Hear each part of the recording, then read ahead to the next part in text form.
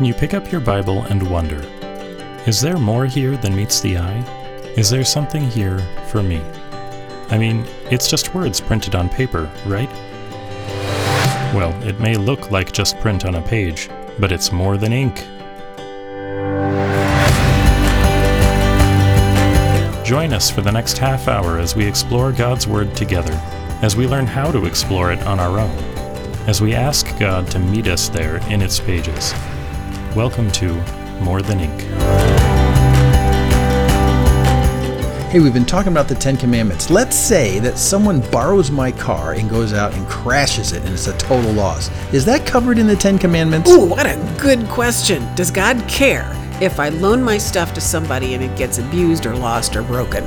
Well, in working out the Ten Commandments, I think we'll find out He does care today on More Than Ink. Well, good morning and welcome to More Than Ink. I'm Dorothy. And I'm Jim. And we're sitting here at our dining room table. We are working our way through that section in Exodus where the law is kind of amplified and applied specifically to the circumstances of community living as God's people. Practical application. Right. And we've been talking, last week we were talking specifically about slavery and slaves and how to treat your slaves if you are the people of God. And just to remind you that a slave is one who has no will of his own, but his will is completely subjected to the will of his master. Right. And slavery is an idea that runs all the way through the scriptures. It's a very powerful and a useful idea. Yeah. So slavery is not forbidden, but this is a particular kind of slavery that's very highly and carefully regulated by God according to God's justice. Yes. So we finished last week. In fact, we pointed out in going that our classic American idea of slavery, the African slave thing where they, stole people and sold them, that's actually forbidden here in this section on slavery. Right. That's to be punished with capital punishment if you steal a man's life and sell him. So if you think that this section on slavery is about endorsing that kind of slavery, it actually is a capital crime to do that. So go back and listen to last week's if you're not sure exactly what we're talking about, but that's where we are. So what was the last? We're in Exodus 20, and we finished with the last little segment about if a pregnant woman is hit and it causes a miscarriage, or the ESV says it causes the baby to come out. What happens? And it says there shall be a fine imposed by the husband, right? And the judges will determine the rightness of it. But if there's harm, in verse 23 of chapter 20, then you shall pay life for life. And so if the woman or the child dies, you shall pay life for life, eye for eye, tooth for tooth, hand for hand, foot for foot, burn for burn, wound for wound, stripe for stripe. Yeah. Isn't it fascinating that very detailed list of the regulation, the limitation of vengeance appears here in this little part about striking a pregnant woman? Yeah. Yeah. The value of women comes through very clearly in this statement, not just here, but in the whole statement about slavery and how you shall treat your female slaves. Yeah, with great respect. And we also mentioned at that point that eye for eye thing. Yeah, that's a radical innovation in justice, because at the time in the ancient world, if someone did something against you and you had a loss, many times they said, well, then you can overreact and you can hit them. And, there was an escalation. Right. Like if someone accidentally kills your goat, you can go over and wipe out their village. Well, that's not a measured response. Right. And so eye for eye means measured response. You can only respond in retribution to the degree to which what you've lost. And we're going to get into that a little bit more in a few minutes. But we need to pick it up now in verse 26 of chapter 20. And we're still in this section where we're talking about the treatment of slaves. So I'll just start reading in verse 26. When a man strikes the eye of his slave, male or female, and destroys it, he shall let the slave go free. Because of his eye. If he knocks out the tooth of his slave, male or female, he shall let the slave go free. Because of his tooth. Can you imagine what kind of reserve that put on the masters? No kidding. Like, if they lose a tooth from what you do, you're going to lose your slave. That's right. And you've got an investment in this slave. Exactly. Again, that's why this is not like American African trade slaves, because that would never be the case there. You bust someone's tooth or knock a tooth out, you got to let them go. Yeah, it wasn't part of American slavery. Right. But and here it was. Remember, we had read earlier in chapter 20 that if you buy a Hebrew slave, you're buying him for 6 years, and the 7th year he goes out free. His debt is paid. Yeah. But here, if you smack him and damage his eye or his tooth, he goes free early. Set him free. Yeah. It's such a great caution for masters. It really is. To treat people well. Yeah. To treat people well.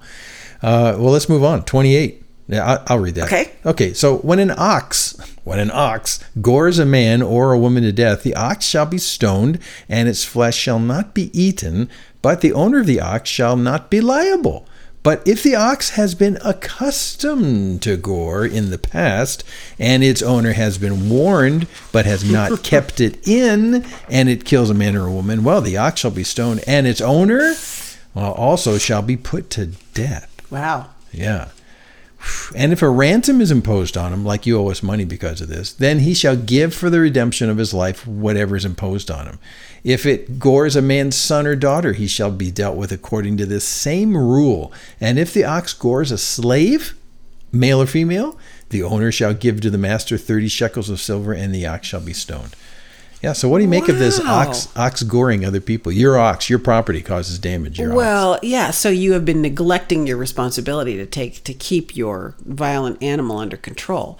But what strikes me here is the constant repetition of man or woman. Man or woman. Man or slave, woman. Man or woman, or children. So we know that in other cultures at this same time, women were not valued as equal to men. No. Children were not valued as human beings. A different worth. Yeah. Right. So they were, they were a deposit on the heritage, right? They were the next generation coming up, but they really were not regarded until they were old enough to earn their way or show their worth. Yeah. They were not regarded as valuable.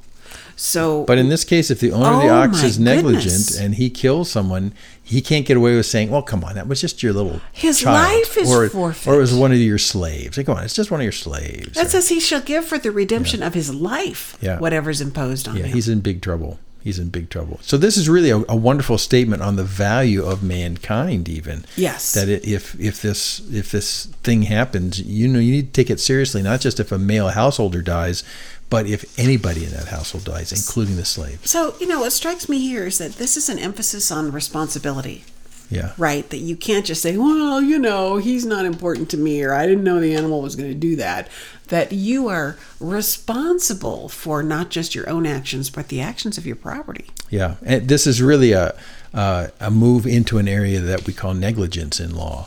And, many times we say if someone does something malicious, deliberately, premeditated, that's one thing. But what if it's just negligence? I mean, should the penalty be as great? And here it is, actually. It's just negligence. It is, because this is descriptive of the way a people who claim to be people of a holy God, creator and author of everything, the God who is just and loves justice, as we said last week. What has God made known to you from Micah 6:8? He's told you what's good. Do justice, love kindness, and walk humbly with your God, right? So even the way you care for your animals or keep track of your responsibilities is before God. It's not just an issue of absence of malice. It's an absence of caring for your neighbors by being negligent. And that's a big deal. Which is why Jesus answered, right, what's the greatest commandment? Love the Lord your God. And the second commandment, love your neighbor as yourself, sums up all of these community righteous standards. Is it loving for you as the owner of an ox that you know is dangerous to be negligent and allow him to kill someone? Is that loving your neighbor? Not even close. And that's what we're talking about here. Exactly this.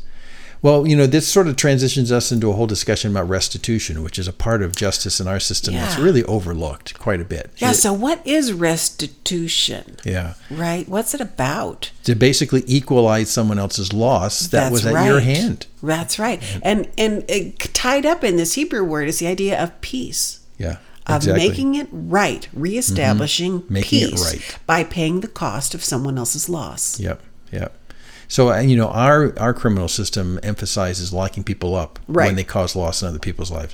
The Israel system that God institutes here, really, the backbone of it is restitution. You got to make things right. Make it right. Yeah, make things right. So that puts us into chapter 21. let me read. Let's see. Am I in the right place here? Verse 33. Verse 33. Yeah, verse 33. So for instance, when a man opens a pit or when a man digs a pit and does not cover it and an ox or a donkey falls into it, well, the owner of the pit shall make restoration. He shall give money to its owner and the dead beast shall be his. Yeah, so you dig a hole like for storage of grain or for water, and something a donkey. But you haven't marked it responsibly, right? And somebody else's property falls into it. It's a negligence issue. Right. Then you got to make it right. That's the restitution. Or how about verse 35? When one man's ox butts another, so that it dies. So one ox butts another. Right. Butts another. Right. Okay. Well, then they shall sell the live ox and share its price, and the dead beast they shall also share. Or if it's known that the ox has been accustomed to goring in the past and its owner has not kept it in, negligence, he shall repay ox for ox, and the dead beast shall be his. Restitution. And not you give me everything you own, just an ox for the ox that he caused the loss of. Restitution. Just to make it right. Just to make it right. Chapter 22, verse 1. We continue on restitution. So, if a man steals an ox... Okay, wait a minute. Oxen are really valuable property in an agrarian society. Yeah. That's the way you plow your field. It's your livelihood. Yes. Yeah, your livelihood. So, it's a big deal. You're not just stealing a piece of property. You're stealing someone's ability to feed themselves. Okay, back to the ox. Okay, so if a man steals an ox or a sheep and kills it or sells it, he shall repay 5 oxen for an ox, or 4 sheep for a sheep. So that's big. That's big. That's not just ox for ox. If you've stolen it, you've broken that 8th commandment. You shall not steal. Yeah, and so you pay back 5-fold or 4-fold. It's a big deal here. Yeah, and if a thief is found breaking in and is struck so that he dies, there shall be no blood guilt for him. But if the sun has risen on him, there shall be blood guilt on him, and he shall surely pay. Okay, stop. Yeah. The blood guilt has risen on the one who found the thief came in and stole from. Right. And he waits a day and then goes and hunts him down and kills him. Right. Then he's guilty. Yeah. Or you can make a case for the thief was killed in the dark, and if he's killed during the daylight, then the measured response wasn't there. You don't have to kill a thief. You can restrain him in some way. So there's a lot of ways of looking at this. There's blood guilt on the person who's protecting his property when a thief comes in. It's actually a measured response thing that's placed on top of the It is, property because owner. If you've just apprehended the thief, he is going to be legally required to make restitution. You're going to get your property back. Right. But if you've killed him, then a different law applies. Yeah, and that's in our laws today too. If you own a gun and someone breaks into your house and you see them just carrying your TV out, you can't just shoot them because you're not in physical danger. So it's a measured response issue is what this is. So he shall surely pay, but if he has nothing, then he shall be sold for his theft. So there he is going into indentured servitude to pay his debt. You economically pay back what you take by hours of being in slavery.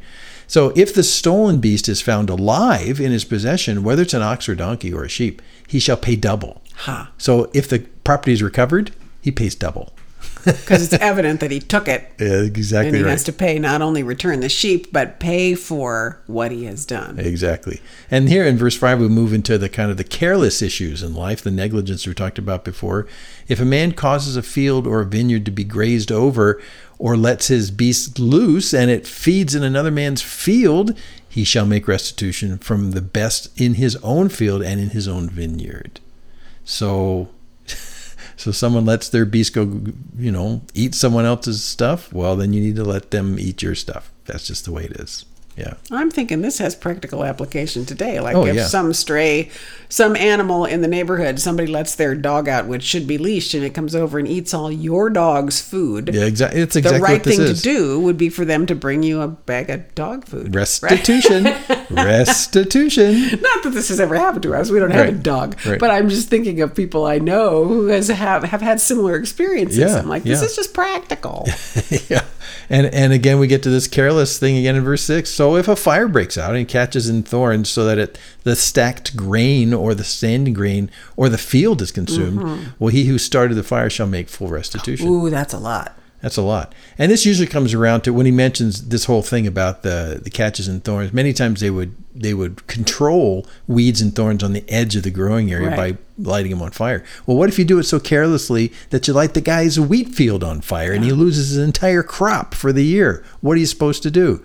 You got to make restitution. Make full restitution. A whole field of grain you have to pay back. Well, I didn't mean to torch all of his grain. Yet you were being careless, and you're still going to have to pay. All of these kind of touch on that commandment not to steal and not to covet, right? Yeah. It's a matter of respecting your neighbor's property and property rights as much as your own. Yeah, in a proactive way. I mean, even if there's absence of malice and you cause him a loss, you got to pay restitution. That's just the right thing to do.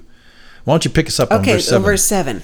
If a man gives to his neighbor money or goods to keep safe, and it's stolen from the man's house, then if the thief is found, he shall pay double. Okay, so there we are dealing with stealing. Pay double, yeah. If the thief is not found, the owner of the house shall come near to God and show whether or not he has put his hand to his neighbor's property. Okay, right. So the suspicion exists. I entrusted this to you, and it went missing while it was at your house. Did you steal it yourself? And a thief took it. Somebody came and took it, right? So it says it shall come near to God and show whether or not, right? God knows. God sees.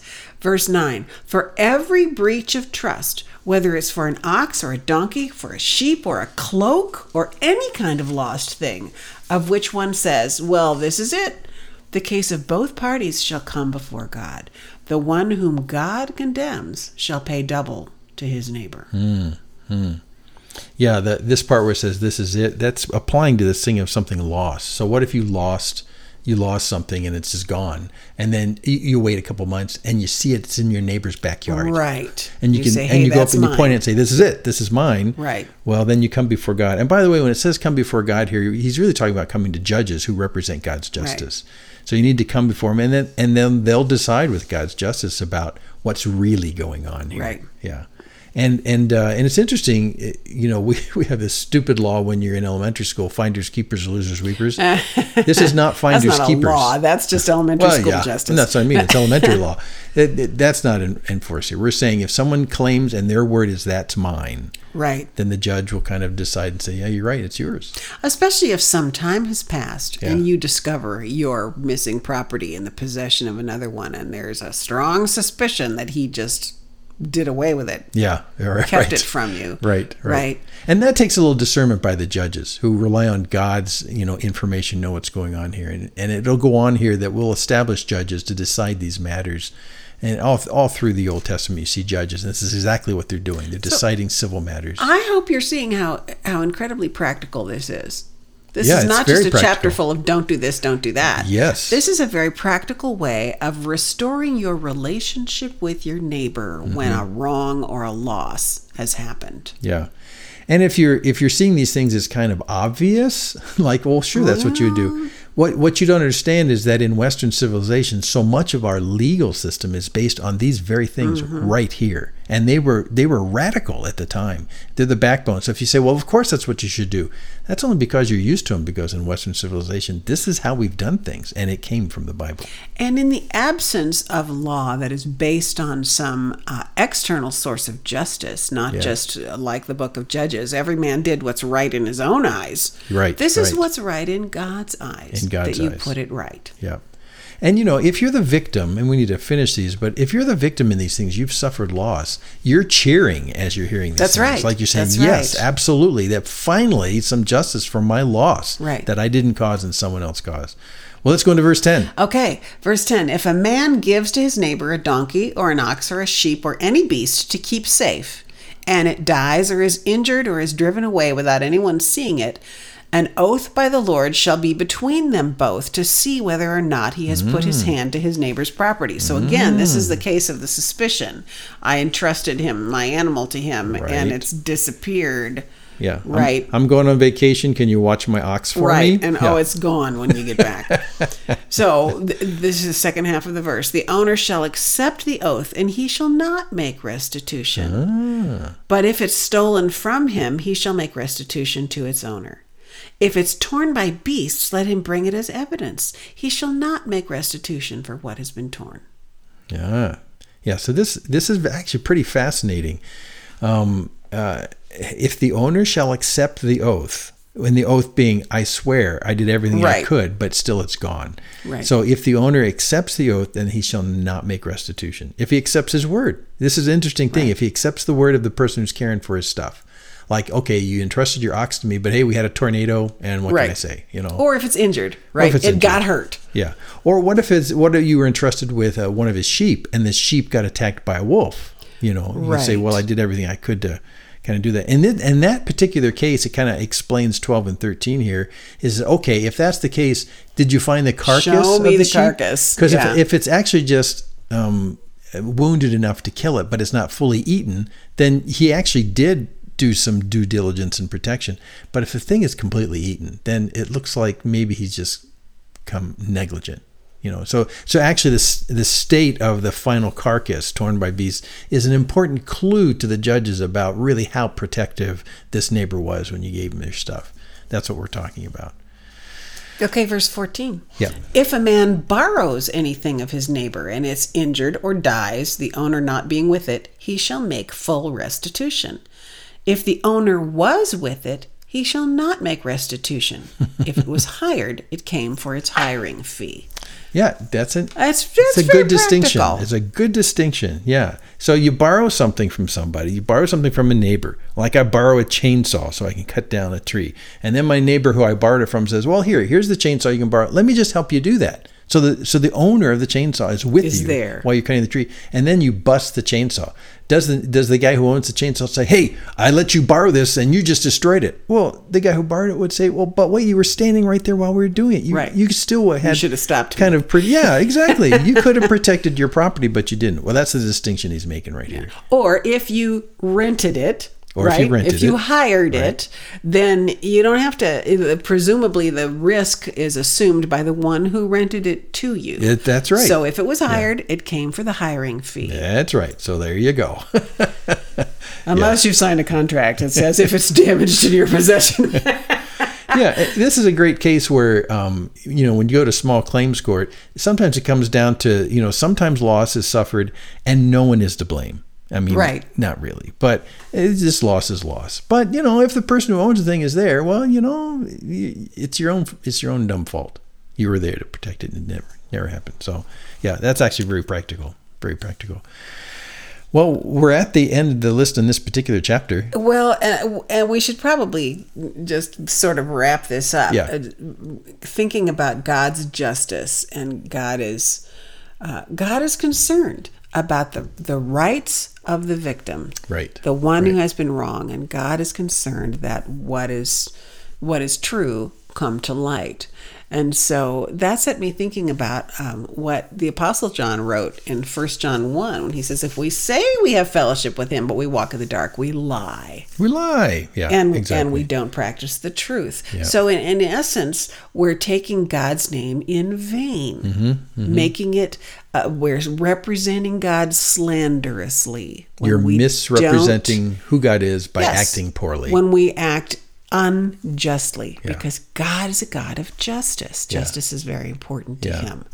And for people who are victims, like I said before, justice is a wonderful thing. When you look about people who come from third world countries and they come to America, for instance, they say, I can find justice here, but I couldn't in my country I came from. Justice is something that everyone yearns for.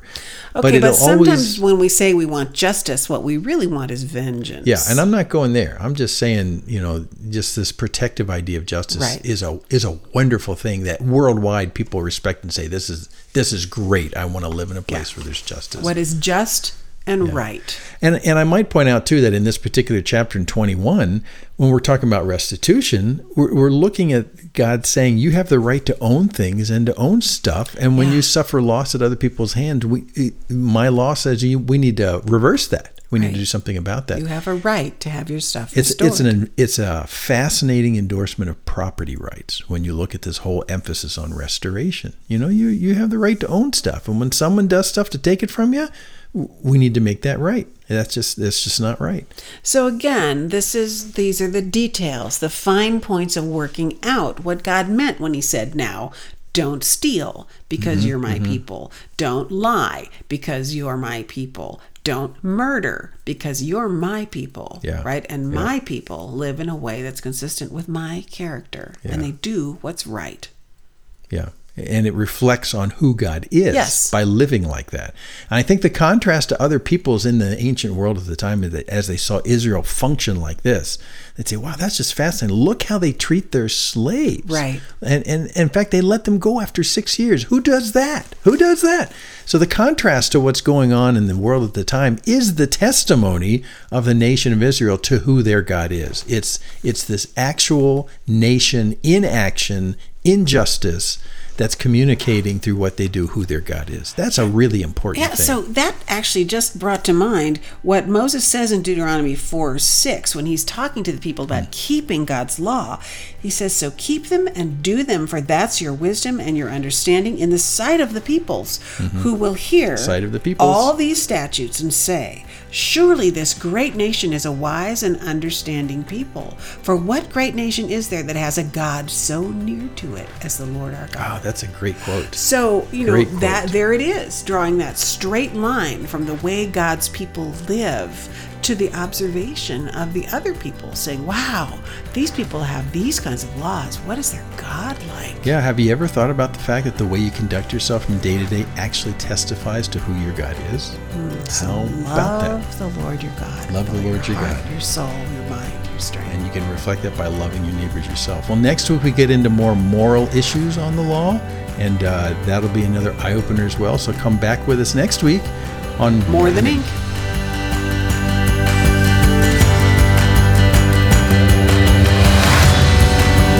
More Than Ink is a production of Main Street Church of Brigham City and is solely responsible for its content. To contact us with your questions or comments, just go to our website, morethanink.org.